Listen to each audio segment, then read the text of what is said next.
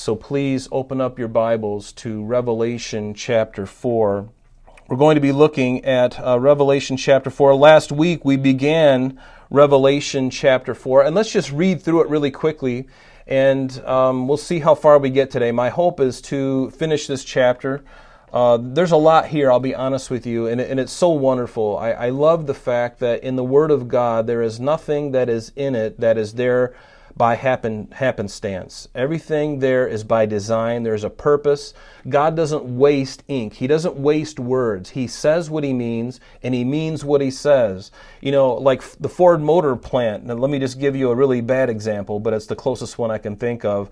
When they're on the assembly line and they're making a Ford F-350, the Hemi, the really nice one, when they're putting that thing together, they don't put spare parts in the automobile just because it's a good thing to do. No, every single nut and bolt and washer and everything is scrutinized for the amount of money that part costs, because that adds up. And so God is even more so than that. He doesn't mince words. He doesn't put words in the Bible just because, He wants to fill up ink. It is quite the opposite, actually. His word is efficient. It's condensed truth.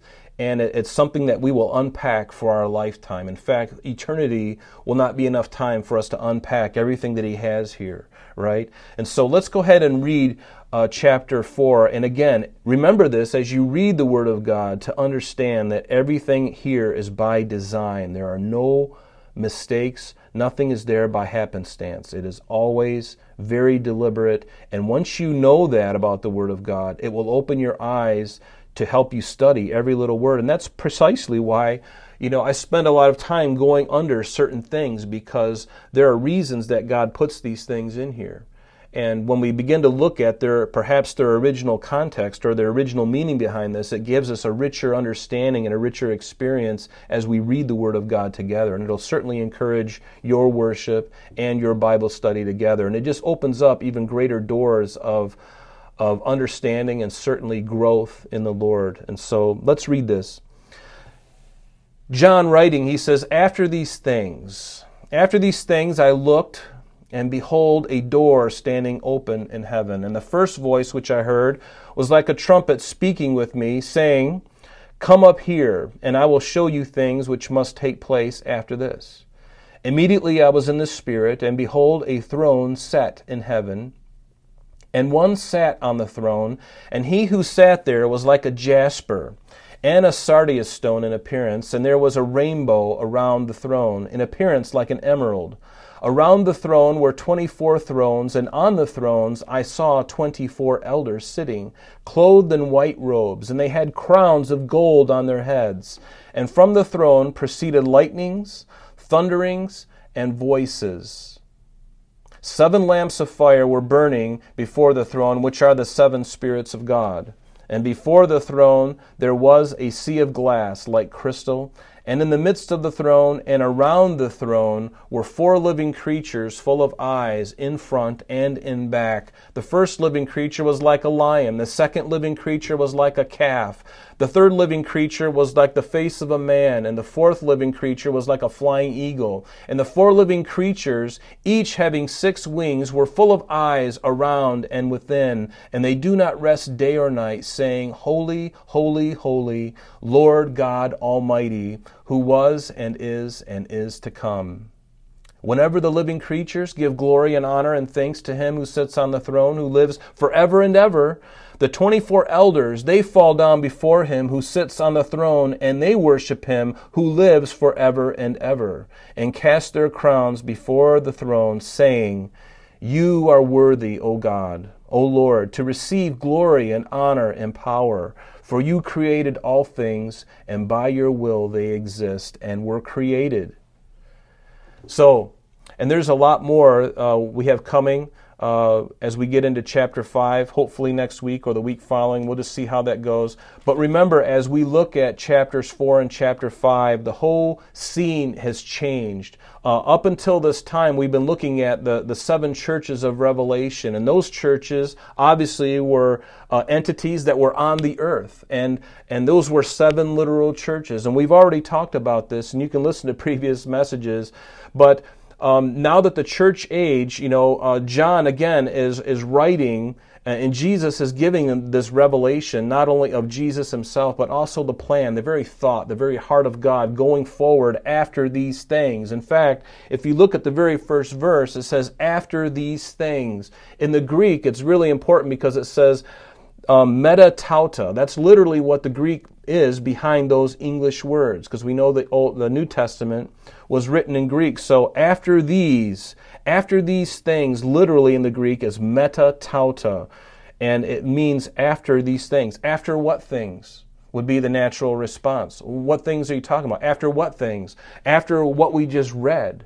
Chapters 2 and chapters 3 really encompass not only 7 churches physically, locally in the first century, but they also encompass and exemplify churches, the church age, from the very beginning on the day of Pentecost up until the Lord returns for the church in the rapture, where we meet him in the air. And so after these things literally means after the church has been removed. And last week we talked about the rapture in some detail. We could spend 3 or 4 Sunday mornings talking about that topic alone. But as we go, and we will be talking about it more as we get further on in the book of Revelation. So notice, we've already looked at after these things. We talked about what that means, and we talked about the rapture of the church. And notice what it says. It says, behold, a door standing open in heaven. And when you think of a door, it speaks of an invitation, doesn't it? It speaks of an invitation or admittance into something that you currently are not in. And so John is being invited as a representative of the church, because he was part of the church himself. He was being invited by the Lord to come up so that John could write the things that Jesus was going to do yet future after these things. After the church age has been removed and the church is in glory, the Lord wanted to give John this message from chapter 4 down to the rest of the chapter of, or the rest of the book of Revelation. Because even right now, the rapture of the church has not occurred. And so we're still in chapter 3, physically, okay? So in fact, we might even be in this very last church that is mentioned here, perhaps, the Laodicean church. Now, again, not everybody is lukewarm, but church-wide, there's a lot of lukewarmness and a lot of nonsense going on in the church, and people are being lulled to sleep, and I don't want to be like that. And even though the age may be identified as that doesn't mean that we as individuals have to be that way. In fact, I would encourage you to resist it with everything you've got in you, and the only way you can do that is by opening your heart to Christ, getting in the Word, being in prayer, and being fervent in your walk with Him, reaching out to others, speaking to others, delighting yourself in your Bible studying, learning more about the Lord Himself, and learning more about yourself as well. And that's really wonderful to do. But notice now that John is being invited to come up, and a door is opened. A door is opened to him. And in fact, the door is wide open because the Lord is calling him up to Himself. And remember, this is exactly what Jesus spoke to His disciples that night that He was taken, right after the upper room, the Last Supper, if you will. It's recorded for us in John's Gospel, chapter 14. Jesus said to them, remember, right before He would be taken, He said to them, let not your heart be troubled. You believe in God, believe also in me. In my Father's house are many mansions. If it were not so, I would have told you. But notice what He says. He says, I go to prepare a place for you. And if I go and prepare a place for you, what did He say? I will come again and receive you to myself, that where I am, there you may also be. So do you understand that Jesus was telling them about the rapture, about what was coming? He would ascend to the Father. We know that He did that 40 days after His resurrection. He ascended into heaven. It's recorded for us in Acts and in the Gospels. They looked up on the Mount of Olives and they saw Him ascending. And 2 angels, as He was ascending, said, why are you looking up in the sky, in the clouds? Just as He departed from here, He's also coming back. And He's coming back to that same spot, the Bible tells us, in Zechariah chapter 14. But notice with this open door, when Jesus was speaking to the church in Philadelphia, what did he say to them? He says, "See, I have set before you an open door, and no one can shut it." It was an open door. And this Philadelphia was, of all the churches, one that Jesus didn't have to offer a reprimand of any kind. In fact, he said, the door is open for you. The door is wide open. And I want to be part of that church. Even if I live in the Laodicean age, I want to live my heart. I want to be a Philadelphian in my heart. And I pray that our fellowship is a Philadelphia church. Because that's really what the Lord would have for us, right? We don't have to succumb to the Laodicean age. That may be the temperature overall, globally over the church, but let it not be for us individually and certainly in our fellowship. But notice what he said to the Laodicean church, this church of the last days that we live in right now. What did he say to them? He said in verse 20 of chapter 3, "Behold, I stand at the door and knock." Why does the God of all creation have to knock to be allowed admittance into his church? It makes no sense. God has opened the door for us. Why is it that we shut the door on him? And we do that through various means. And so I just leave that to you as a challenge, because it is a challenge today. But notice we go on in verse 1, and notice what John says in verse 1. He says, "And the first voice which I heard was like a trumpet speaking with me, saying, Come up here, and I will show you things which must take place after this." Again, meta tauta. and that ought to bring us back to certainly Revelation chapter 1, verse 19, where we have the outline. And so chapter 4 here, really, again, just to backtrack really quickly, that this is really the last third of the section of the book. There's a first section, a second section, which was the chapters 2 and 3, the church age, and now chapter 4 to the end is meta tauta, after these things which must come after. But notice, "And the first voice which I heard," and who is he referring to? It's really easy. Just flip over your page in your Bible over to chapter 1 and look at verse 10. Remember, John says in verse 10 of chapter 1, he says, "I was in the Spirit on the Lord's day, and I heard behind me a loud voice as of a trumpet, saying, I am the Alpha and the Omega, the first and the last." Now, who is this person? Who is this voice that is speaking like a trumpet? It is Jesus Christ. We know that very clearly from that. And this word trumpet, there's no mistaking this voice. It was loud and clear. It was a message that was clear to John. And this is encouraging to me, and I hope it will be to you, because whenever the Lord wants to get our attention, he can and will speak to you. You know, if you're one of those people who gets frustrated about the will of God, I want to encourage you not to fret, not to get discouraged, because I was discouraged early in my walk with Jesus because I really wanted his will done, but I didn't know how to accomplish it. I mean, we're talking about every decision I make is putting me on a trajectory, isn't it? And so for me to be in his will, that means that he's got to be control over my trajectory and also outside influences that come into my path wherever I go. And I love this, that God, he speaks like a trumpet. He speaks in a voice that's loud and clear, like a general on the field with an army. He blows that trumpet. It's a unique identifying sound that everyone in the platoon, they all know what that sound is. And different types of sounds mean different things. And Jesus is able to get through to you. If you're discouraged today because you're not really hearing God, believe me, there have been probably 3 or 4 times in my walk in the last 25 years that I can honestly say that God intervened and he spoke to me so clearly.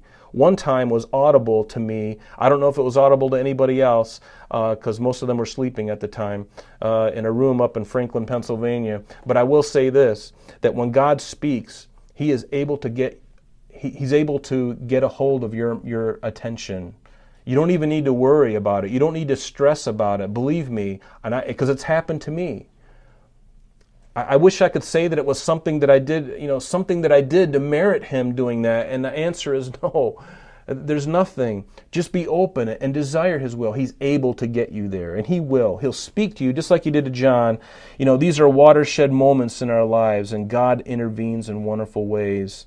And you know what I like about this is it reminds me You don't have to go here, but I would encourage you to write the reference down. In Exodus chapter 19 is a time 3 months after the children of Israel were delivered from Egypt. Remember that God brought them together there at Mount Horeb or Mount Sinai, and He was going to deliver to them the law. And one of the things that He said to them, and it's in Exodus chapter 19, and beginning in verse 10, let me just read it to you. It's just a few verses, but it will kind of put this trumpet idea in perspective because, again, God, when He speaks, it is loud and it is clear. And we're going to see as we look further in the chapter when it talks about thunderings and lightnings and voices, believe me, heaven is not going to be a quiet place, but we're all going to be able to handle the volume.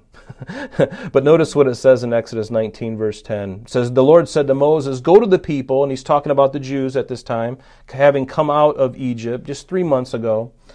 "And go to the people and consecrate them today and tomorrow, and let them wash their clothes, and let them be ready for the third day. For on the third day the Lord will come down from Mount Sinai in the sight of the people, and you shall set bounds for the people all around, saying, take heed to yourself, that you do not go up to the mountain or touch its base. And whoever touches the mountain shall surely be put to death.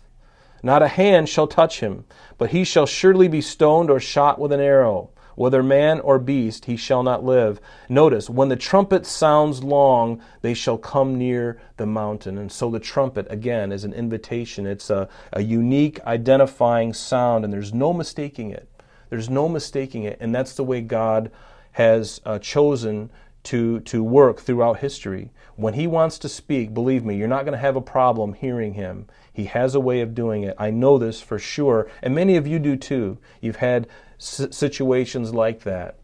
And sometimes there's years between those things. And so we get discouraged, just like the patriarchs, just like Moses. We get discouraged just like Peter. We get discouraged, like Jeremiah, because, we think of all the things that God had written to them.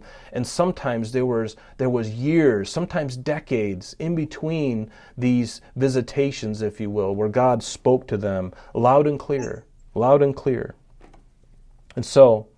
And it's interesting as we go through the book of Revelation that the only two musical instruments that are mentioned in the book of Revelation are the trumpet and the lyre, or the harp. I like to think of it as like a guitar because I'm partial. So these are the only two instruments that are mentioned. But look again at chapter 1, at the bottom part of the verse. He says, "Come up here, and I will show you things which must take place meta tauta," after these things. Again, come up. I would underline that word because that word is very interesting. It's a Greek word, and it's anabaino, and literally what it means is to ascend up, to rise up, to be born up, to spring up. It's very interesting and very similar to the word that we saw in 1 Thessalonians chapter 4, verse 17, where Paul tells us that, speaking of the rapture, that we will be caught up. The idea is harpazo, and that word means to be snatched up violently off of the earth. It's a very similar word, although there is a difference because the harpazo, when the rapture occurs, it's going to be involuntary. We're not going to be able to say, Lord, give me a few minutes. I need to wash my hair. I need to take a shower. I need to put on something a little more appropriate. There's going to be none of that. It's going to happen whether we like it or not, no matter what we're wearing, no matter if we've brushed our teeth or not. It's going to happen. But this anabaneo or anabaino, this word literally means, God basically invited John as a representative of the church to come up and to see these things, after these things. And notice verse 2, "Immediately I was in the Spirit, and behold, a throne set in heaven, and one sat on the throne." Underline that phrase, "in the Spirit," and I would have you also put off to the side maybe a little reference, Revelation chapter 1, verse 10 and 11. Because when it speaks of being in the Spirit, it's sort of like being transported to the time in the future, just as John was in Revelation chapter 1, verse 10, while he was still physically on the island of Patmos. Because remember, as John is being transported, in a sense, And even right now in the beginning of chapter 4 here, he says that he was taken up. Come up here, the Lord says to him. But he says he was in the spirit, meaning his body was still physically on the Isle of Patmos, right, in that mine that he was working at as punishment from Domitian. So he was in the spirit. He was transported somehow to the time of the end. We don't understand that. Was it a dreamlike trance? Was it whatever it was something that was spiritual. It was something that was not physical, because his body was literally there still on the island of Patmos. But notice what it says in Revelation chapter 1, verse 10. Remember, he says, I was in the Spirit on the Lord's day. That means that he was in the Spirit during this period of time, the Lord's day, which really encompasses a period of time from the rapture of the church all the way to the end of the millennium. And some people just include it and just say that it's just the time of, the rapture of the church, or the time of the great white throne judgment, whatever that is. But that whole period we could designate as being the Lord's day, because it's something that the Lord is going to do, and it's a day that he has been longing for. And 1,000 years is as one day, and one day is as 1,000 years, as it says. And so we have every reason to believe that John was being transported to the time of the end that God was showing him. And so turn with me, if you would, to 2 Corinthians chapter 12 really quickly. And 2 Corinthians chapter 12, we're just going to look at the first 4 verses. This idea of being in the Spirit is very similar to what happened to the Apostle Paul. And he records for us in 2 Corinthians chapter 12 this. He says, it is doubtful, and I would encourage you to read the whole chapter in context, because the context is important. He said, it is doubtless not profitable for me to boast. I will come to visions and revelations of the Lord. And then he says, I know a man in Christ who 14 years ago, whether in the body I do not know, or whether out of the body I do not know, God knows, such a one was caught up. And that word again is harpazo. So again, Paul, he was also not physically caught up, but in the spirit, if you will, just like John was. He was caught up to the third heaven, which is the abode of God, the throne room of God, which we're talking about today. And he goes, and I know such a man, whether in the body or out of the body, I do not know, God knows, how he was caught up into paradise, and he heard inexpressible words, which is not lawful for man to utter. And so that's really the idea behind this in the Spirit. And you can also look up Peter's vision in Acts chapter 10, beginning in verse 9 through 16, where he had the vision of the sheet coming down with all 4, different creatures on it, and the Lord was teaching him something about what was going to happen just immediately after that. But we're not going to go there right now. Let's go on, because it says that the throne, notice in verse 2, that this throne that he saw in the Spirit, there was a throne set in heaven. Set meaning it was solidified, it was concrete. There was nothing that could move it. In fact, in this chapter alone, in chapter 4, this word throne occurs 14 times, and there's only one other chapter in the Bible that has anywhere near that, and it was 13 times. It's mentioned in 1 Kings chapter 1 when David made Solomon king. And so this is really an important chapter because it really speaks about the throne room of God. And notice the throne is set in heaven. This is not, some game where somebody can come along and knock the guy off the mountain, like when you were kids, you played the king of the mountain or the king of the hill. No, this is a throne that is set, very firm. There's nothing that can take it out of the Lord's hand. Nothing anyone can do to wrest it out of his hands. That's how wonderful our salvation is. And I love the fact that chapters 4 and 5, we read of this throne room in heaven, and we also see the Lamb of God, Jesus Christ, taking the scroll. We'll see that next week, hopefully.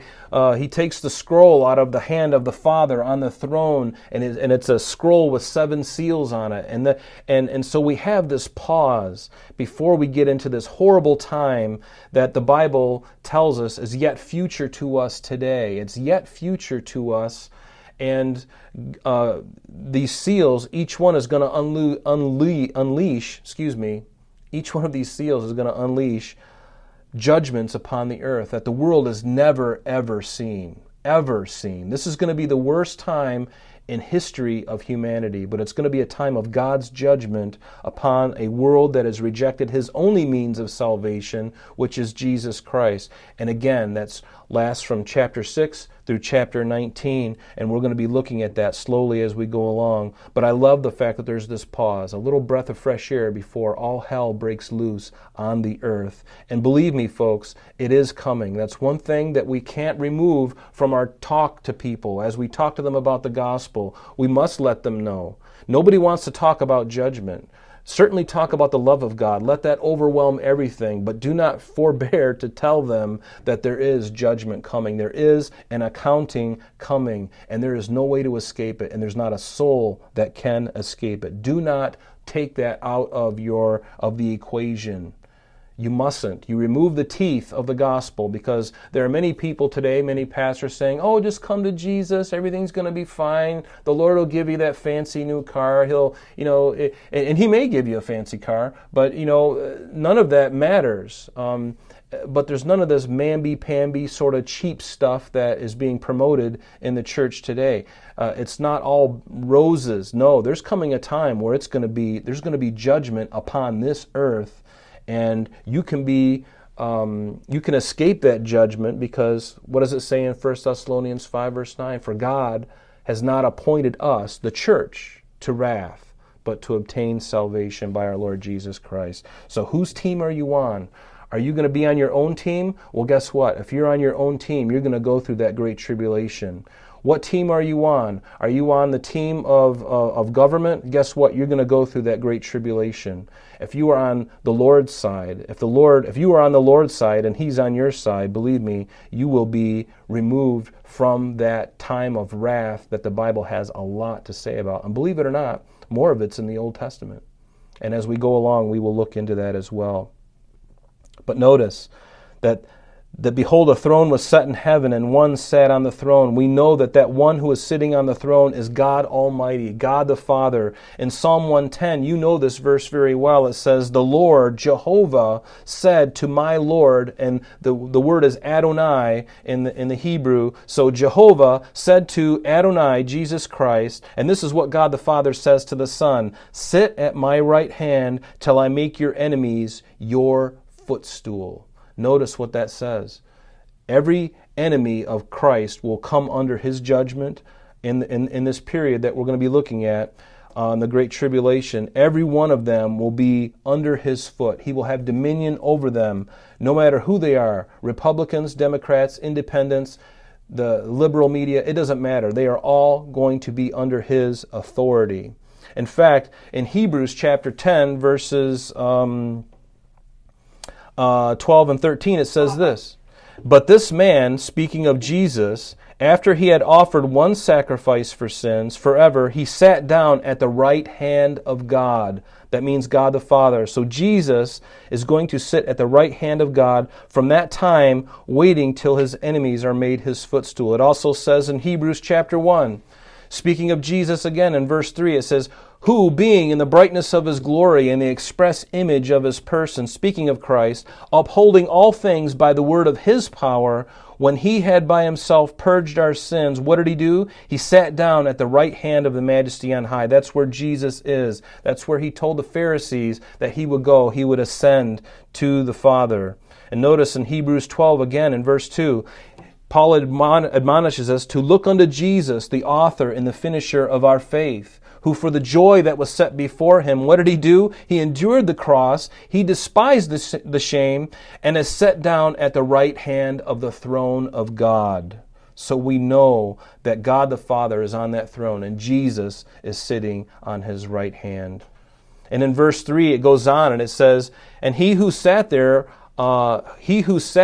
was like a jasper and a sardius stone in appearance, and there was a rainbow around the throne in appearance like an emerald. These two stones that we're looking at this morning, this jasper stone is a very hard adamant stone. It's clear as crystal. It's mentioned also in Revelation chapter 21. It could be a diamond, because diamond is one of the hardest substances known to man. And so this stone, this jasper, is not the opaque stone that we have today, but this is, they can also be clear. And this one, it's speaking of something that is clear as crystal.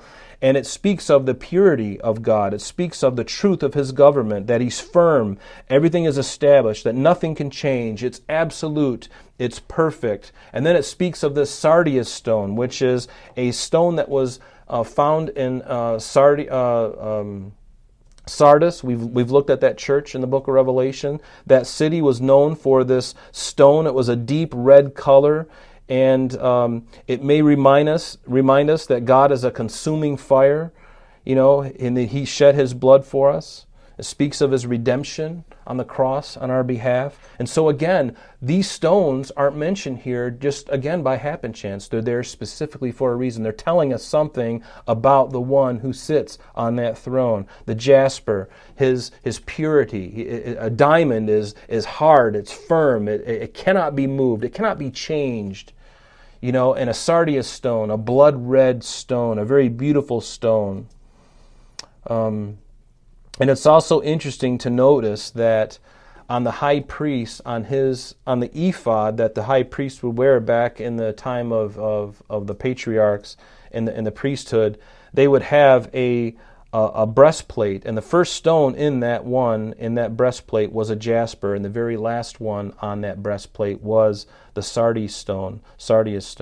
And these all represented, the jasper represented Reuben, the firstborn, and certainly the sardius represents the very last son of Jacob, Benjamin, and these the word Reuben means behold a son, and the word Benjamin means the son of my right hand. And so what do you have in the picture of these two stones? You have nothing more than Christ, the first begotten Son, who's also the son of God's right hand in relation to Him being on the throne, because He sits at the right hand on a throne next to God. And I love that about the Lord. Again, is there any coincidences that these stones represent what they represent? No, they're there by design, by purpose, and you can read for yourself in Exodus chapter 28, verses 17 through 20, but read the whole chapter to get it in context, and you'll see what it means.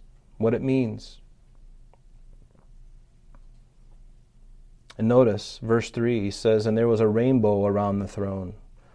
A rainbow is something that we're all familiar with. Just yesterday, we went on a bike ride out in Rush, and it began to rain out in that area. Just a light rain, but there was some really beautiful clouds on our right-hand side as we were driving, and we saw this wonderful rainbow, and it looked like it was stretched out. It looked like the Borealis, or Aurora Borealis. It looked like that, and it was a rainbow. And it was the most beautiful, gorgeous thing. We took a picture of it, a couple pictures. We actually pulled off and risked our lives to get the picture. But the rainbow, and I love that because the rainbow is something that God gave to Noah, and for all of us as a promise. In fact, let me just read it to you because, again, the fact that there's a rainbow, and there was a rainbow around about the throne, what does that speak of? It speaks about all the promises of God are in Him. Amen, or yes and amen. And when He makes a promise, He cannot break it. You and I can break promises all day long, but God will never break His promise. And what was the promise? Because after the flood, you remember in Genesis chapter 6 and 7, afterwards, God made a promise to Noah. And what was the promise? We look at it in Genesis 9, beginning in verse 13. Let me just read it to you. God says to Noah, I set my rainbow in the cloud, and it shall be for the sign of the covenant between me and the earth. It shall be when I bring a cloud over the earth, and the rainbow shall be seen in the cloud, and I will remember my covenant, which is between me and you. And notice, every living creature of all flesh, the waters shall never again become a flood to destroy all flesh.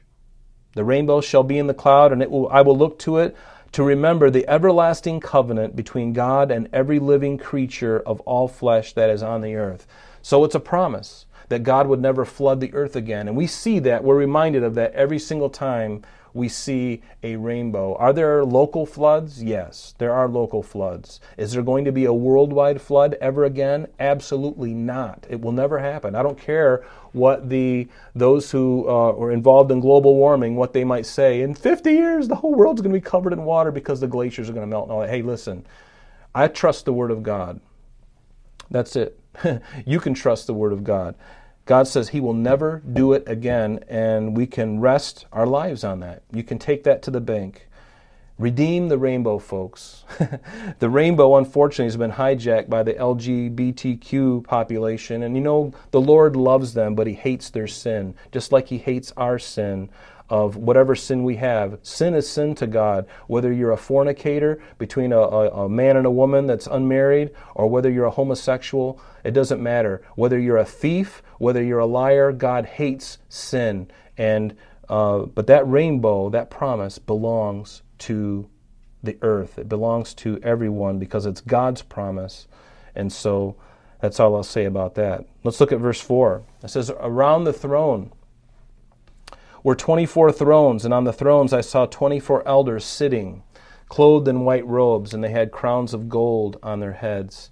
Now, there is a lot of speculation as to who these 24 elders might be, but before we begin to unmask who these 24 elders might be, because there's not a lot spoken of, but I think there's enough in the Word of God that we can deduce. And for whatever reason, the Lord doesn't give us the clear-cut answer in a lot of places so that we can make a dogmatic statement about it. But I'll tell you my opinion, and maybe you've got an opinion too. But first, let's talk about what it is not. These 24 elders, they are not angels. And why do I say that? Turn with me to Revelation 7, verse 11, because this ought to end it right here, this statement in Revelation 7, verse 11. Notice what it says. Now, in context, we don't have time to get into the context, but notice verse 11. All the angels stood around the throne and the elders and the 4 living creatures. And they fell on their face before the throne and they worshiped, and then they give their doxology here. But notice there's 3 different groups of people, 3 different entities here, and they're very clearly laid out for us. The angels, the 24 elders, and the 4 living creatures. Do you get that? So there's no way that this group of 24 elders are angels. And also, angels don't receive crowns like the redeemed do. Angels do not receive crowns, and they aren't partakers of salvation like you and I are. That's why they kind of scratch their head about this plan of salvation, this plan of redemption. These are things that angels want to look into because they don't have the need to be redeemed. You and I do. But turn with me over to chapter 5, verses 9 and 10. Because we'll just quickly look at this and we'll go on. So I don't believe these are angels at all. In fact, in chapter 8 it says, now when he had taken the scroll, and we're going to get to this in the next week or two, when he had taken the scroll, this Lamb, who's Jesus, from the hand of the one on the throne, which is God the Father, notice the 4 living creatures and the 24 elders, they fall down before the Lamb, each having a harp, speaks of music, and golden bowls full of incense, which are the prayers of the saints. Sounds like a priestly kind of thing, doesn't it? Isn't that what the priests did back in the Old Testament? And notice what they sang, a new song. And they said, you are worthy to take the scroll and to open its seals, for you were slain and have redeemed us to God by your blood out of every tribe and tongue and nation, and have made us kings and priests to our God, and we shall reign on the earth. We're going to talk more about that phrase, those couple of verses, next week, because there's some things we need to talk about it. But let's just look at it at face value for now. These are we established that they're not angels, but I believe that they are also not representatives necessarily of the priesthood. Some have said that maybe these 24 elders represented the priesthood that David had established of the Levites. It's recorded for us in 1 Chronicles 24, the first 18 verses, about how there were 18 different heads of the priests, and actually 24 heads of the priesthood. It could be that because we see some priestly duties that they did do here.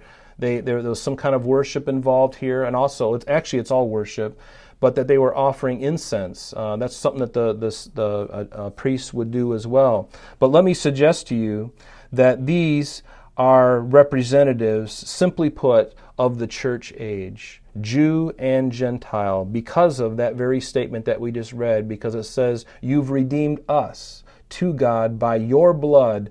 Who has been redeemed by the blood of Christ? Has it been angels? No, it hasn't. But is it true that the church has been redeemed? Because you're a part of the church if you believe in the blood of Jesus Christ, if you believe that it was sufficient and that it covers you and that you've received Christ. So this can only be the church, the representative of the church age. And in fact, in Revelation chapter 1, verse 6, what does it say? Verse 5, at the end of verse 5, going into verse 6, it says, "To him who loved us and washed us from our sins in his own blood and has made us kings and priests to his God and Father, to him be glory and dominion forever and ever." And so one of the things as we go on here that's going to be really interesting and challenging, actually, is the fact that there really seems to be in the book of Revelation 3 different scenes, if you will. At least 3 different scenes. Going forward from this moment, actually, in chapter 4 to the end, there seems to be 3 scenes. And the one is heaven, where we're talking about now, the very throne room of God. And then there's another scene where there's the millennial reign of Christ, 1,000 years on this earth. On this earth, Jesus will come back with us at the end of the 7-year period and set up his reign for 1,000 years. Okay, that's a second scene. The other scene is the new heavens and the new earth and the new Jerusalem, which is going to replace this current heavens and this current earth. So at the end of that 1,000-year reign, 2 Peter chapter 3 tells us this, and also we read about it later on in the last few chapters of Revelation. This current heavens that we see around us, the stars, the moon, the sun, the earth itself, will be consumed. It will fade away. God is going to dissolve it. Peter says it's like fervent heat. It's going to be dissolved in fervent heat. And yet God will create a new heavens and a new earth and a new Jerusalem wherein dwells righteousness. This is the eternal state, the eternal state. And so when we look at this, are these 24 elders, are they in heaven? Are they going to be representative during the millennium, the millennial reign of Christ, yet future to us? Or are they going to be in the New Jerusalem? Well, I believe that, I'm not really sure, to be honest with you, and I don't think anyone is really sure completely. They may still be in heaven, but let me share with you one thing. Revelation 20, verse 4 says this. This is one thing that we know for sure, I believe, with good certainty. In Revelation 20, verse 4, it says, John, again, he says, "And I saw thrones." And this is at the beginning of the millennial reign of Christ. You can read it for yourself. Revelation 20, verse 4, John says, "I saw thrones, and they sat on them." Are these the 24? I don't know, and I don't think so, actually. But it says, "And to them judgment was committed to them." So what could this mean? Turn with me to Matthew chapter 19. Matthew chapter 19. Matthew chapter 19, beginning in verse 27. What does it say? Verse 27. And this, it says, "Peter answered and said to Jesus, 'See, we have left all,'" and you have to read this in context, of course, but he says, "See, we have left all and followed you. Therefore, what shall we have?" And Jesus said to him, verse 28, "Assuredly I say to you that in the regeneration, which we believe is the millennial reign of Christ, when the Son of Man sits on the throne of his glory, you who have followed me," speaking of his 12 disciples, "who have followed me will also sit on 12 thrones, judging the 12 tribes of Israel." Notice that. The church put in this very lofty position, this place of authority. It doesn't mean that the 12 tribes won't have a standing at all, but in the millennial reign, we believe that these 12, the 12 apostles, and I don't mean Judas. Judas was the only one that was lost in this whole thing, and I believe Paul the apostle, as he states in his letters, he says, "I'm an apostle of Jesus Christ." He met Jesus before and after his resurrection. Paul, there's no doubt, is an apostle. And I believe that he is the 12th apostle. That's just my own opinion.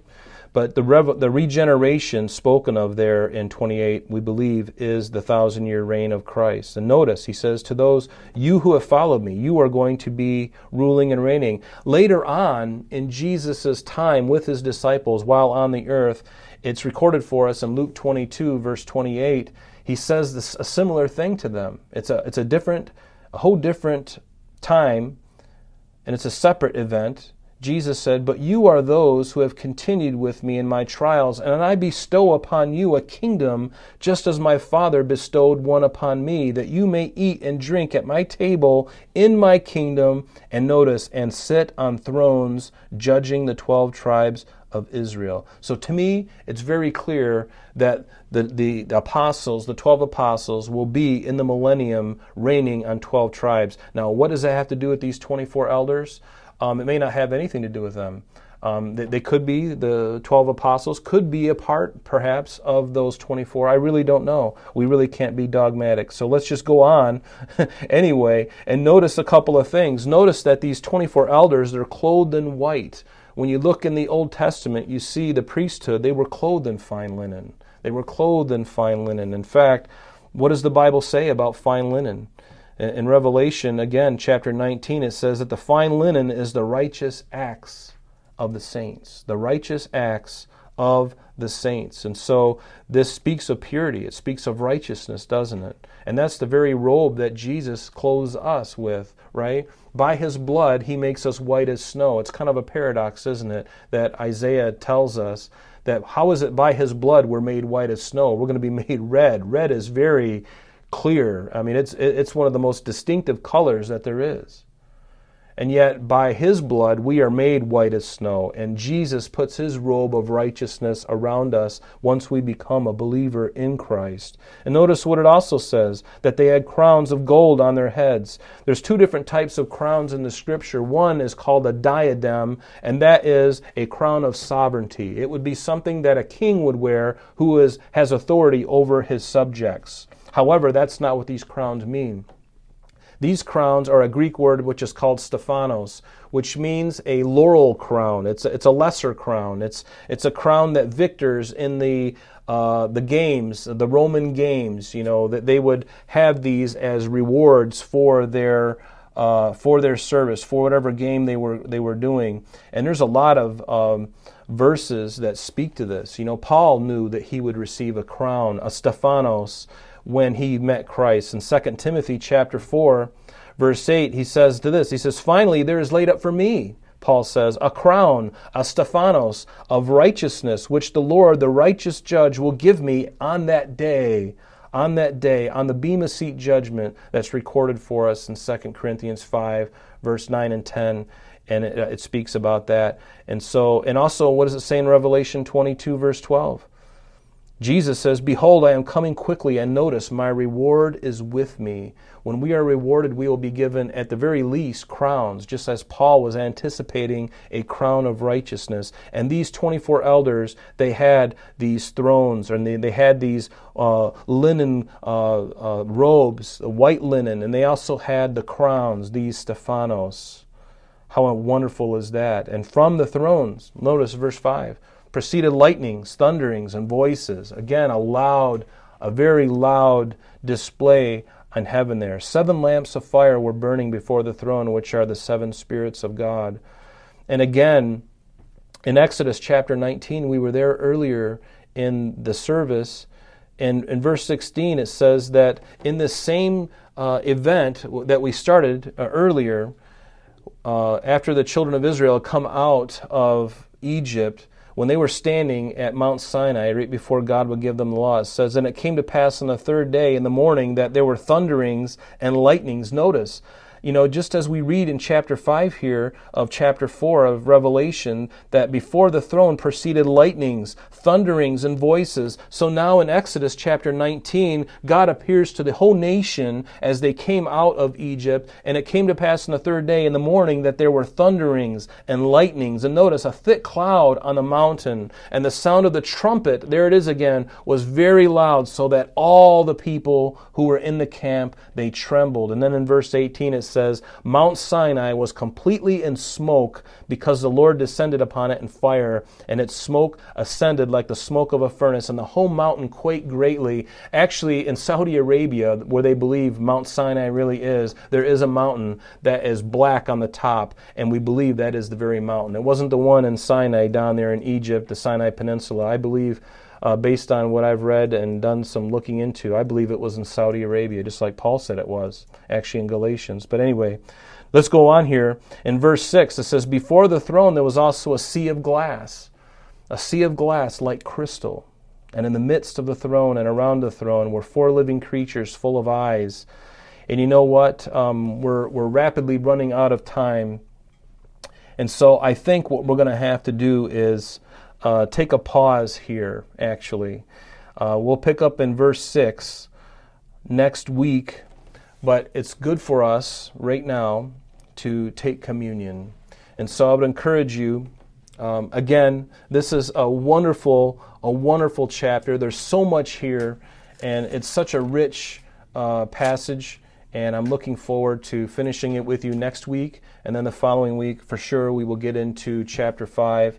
And again, be encouraged by these things. And, as we look at this throne room, may it encourage you to know that God is in control. And I can't think of a better time to be encouraged than right now, as we are in the midst of a time in history that none of us will ever forget. This is the first time in history that we've experienced what we are experiencing right now. And certainly with all the violence and all the changes coming, and remember that God is in control. He's in control. And as they worshiped, as these 4 living creatures, which we have yet to get to, these 24 elders, as they worship at the throne, really that's what we do right now. We worship Jesus based on what He has done for us. We worship Him. Remember what happened. Jesus said in that upper room the night before He was taken by that mob led by Judas Iscariot, there on the Mount of Olives in the Garden of Gethsemane. Remember what Jesus said in the upper room before He was taken. He did something unique that no one has ever done before. Countless ages had been celebrating Passover up to this point in time, the Passover meal, symbolizing the deliverance of the children of Israel out of Egypt and the death angel passing over Egypt, and anyone who was inside the house and had the doors and the lintels and the side posts covered in the blood of a lamb, they were exempted from the death angel taking the firstborn. That's what that whole Passover meal was all about, and how they had to get out of there in haste. In the nighttime, they had to be delivered. But at the end of that, at the end of this Passover meal, Jesus did something really unusual that's never been done in any Passover meal, and that is, He took out the bread. And those times they would have loaves of bread. And they would, in a pre-COVID environment, they would just take a big, what is that, charula, I forget what the name of it. What's that? Challah bread. They have something like that or something similar, and they would just tear off a piece and they would hand it to the next guy. And these guys are fishermen, and who knows how clean they were, and they would just grab that loaf and pull off a chunk and hand it to the next guy, right? And so Jesus did that as they're sitting there reclining on the floor with this table, this triclinium around them.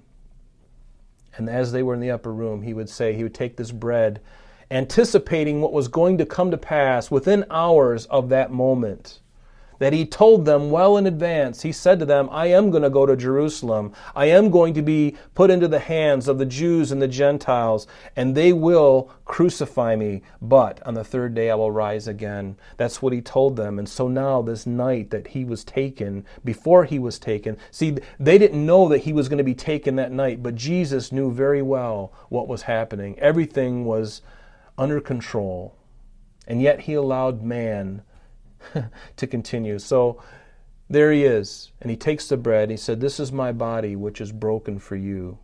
And He says, take it and eat it.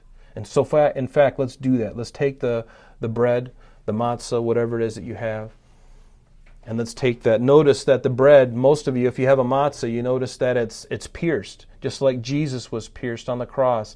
And I'm sure that for baking purposes, nowadays when they do that on purpose, because it's unleavened. There's no yeast in it, right? So they have to cut it or put holes in it maybe to keep it from rising a little bit. I don't know. But there's holes, and then there's marks on it and it's symbolic really of, it just happens to be this way with our matzah.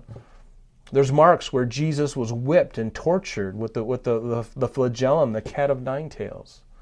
And he was brutally beaten, brutally. So he says, take this. This is my body which is broken for you. As often as you do this in remembrance of me. And so we remember you, Jesus. We remember what you did on the cross. And Lord, we honor you by taking this. And Lord, we also remember the great price that was taken, the great price that was given, Lord. The greatest worship that ever occurred on the earth was when you were on that cross. And you took the sin, the punishment that we all deserve. You took it upon yourself once and for all, never to be done ever again. This is not a reenactment. This is not the literal body and blood of Jesus. This is a token. We do this in remembrance of you. It's symbolic. And so, Lord, we take it right now in remembrance of the body that was broken for us. Let's partake. And after they had done that, they had a chalice. Wine at that time could be fermented or not. I'm sure that this was not fermented. It was just grape juice. They would call it wine. And notice what Jesus said to his disciples. Then he held up the cup. The Grail, right? They're all in search of the Holy Grail. Indiana Jones. But he took the chalice full of grape juice or wine, and he took a sip of it. But before he did that, he says, this is my blood this is the blood of my body. And this is the blood of the new covenant that I make with you. And so we know that the very blood of Christ, it was a precious blood. A blood unlike any other blood that has ever existed. We looked into this, and I don't want to beleaguer the point, but the very blood of Christ was unique. It was the very blood of God. There was no blood remnant of certainly Joseph, and not even Mary. This was something that God did in the womb of Mary, this blood, and Jesus said, I give this to you. The very blood of God was given for us on the cross at Calvary, and so that's why we do this. We remember what he did, and how could we ever forget, really, right? But we do it in remembrance of him, and we thank him for it. For without it, we would be hopelessly and helplessly lost in our sin.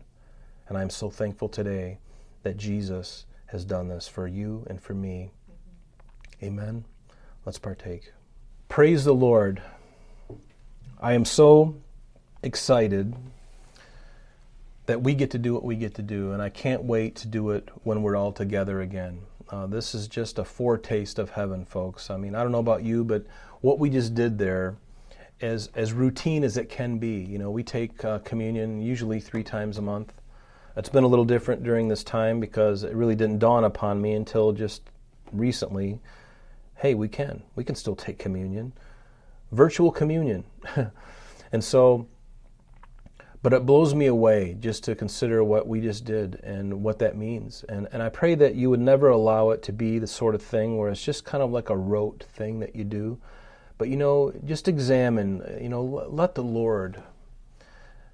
My prayer for this is for myself and also for you, that as we go forward now, as things start to open up, as we begin anew in a sense, let it be a renaissance in your life. And I mean that in the fullest sense of the word, meaning a rebirth.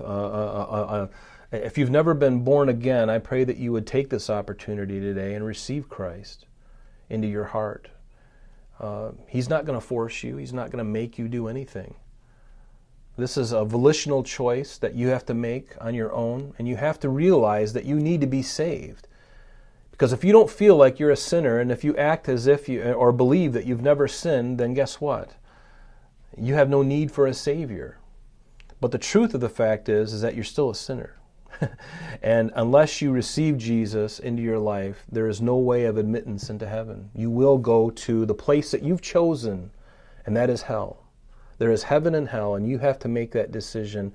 And I pray that all of us have made that decision. But if there's anyone here online that has not made that decision, today is the day. Do not put it off another day. You do not have the guarantee of tomorrow. You don't have the guarantee. It's important today to get your heart right with God. Why? Because He loves you. He loves you with an everlasting love. It's never His desire that you should perish and be separated from Him. But He will not force you to do anything. Do you understand? God is a gentleman like that. It's a love. It's love. Doesn't love give a choice? And that's the choice He gives you today. In fact, He said to the children of Israel, today I give you life and death. And what was His exhortation to them? Choose life. Choose life. And Jesus is the way, the truth, and the life. So what are you going to choose today? Please choose Christ, because He loves you more than you could possibly imagine. No matter what you've ever done, no matter what you've ever said, no matter the history of your past, no matter how deep and dark and filthy and awful, it doesn't matter what you've done. It doesn't matter what's been done to you. God looks at it all and says, I can wipe it away in one fell swoop of my blood, and you are covered. Do you realize that's how complete, that's how efficacious, if I can use that 50-cent word? That's how wonderful it is. That is the truth of the blood of Christ. He takes it away, and He wants to wash you clean as a slate. Do you want to be clean as a slate? Even as a Christian, do you want to be clean as a slate? Then you bring your heart before Him and you say, Lord, please. In fact, let's pray now. Father, I pray that you would touch my brothers and sisters. For those of us who do know you, that you would cover us in the blood and wash away all of our sins, Lord. Help us to confess them as we know them. And your word is true, as it says in 1 John chapter 1. 8 through 10. You said that you will forgive us if we confess, and you will forgive us and cleanse us from all unrighteousness. Even the guilt of it, God, goes away if we truly comprehend what you did on that cross and what your blood really means. Lord, may we do that. And Father, for anyone here this morning that this is all new to them, pray that, God, today would be the day of salvation, Lord, that you would convict the heart of every person that doesn't know you, Lord, in your love, God. Only you can do this, Lord. It is something that you do. Man can't do this. We can't save anybody. You alone save. You, God, save. And I pray that you do that in a wonderful way today. Please, God, mend and heal every soul that is hearing my voice today. And even as it goes out over the radio, perchance later, Lord, use and do marvelously, Lord. You are the great King, and we love you with all of our heart, God. Please take control of our lives again. Lord, revive us. Revive us, Lord, and help us never to depart from you, Lord, to stay on the narrow path where there is life, and everyone is invited on that narrow path, but it is a narrow path. You also said there's a wide gate and a broad way that leads to destruction, and many there are found on that path, Lord. The world is going to hell in a handbasket. God, we need to reach out. We need to be vocal. We need to share the truth as often as we can, whenever you lead us, God. But Lord, we invite you to do that.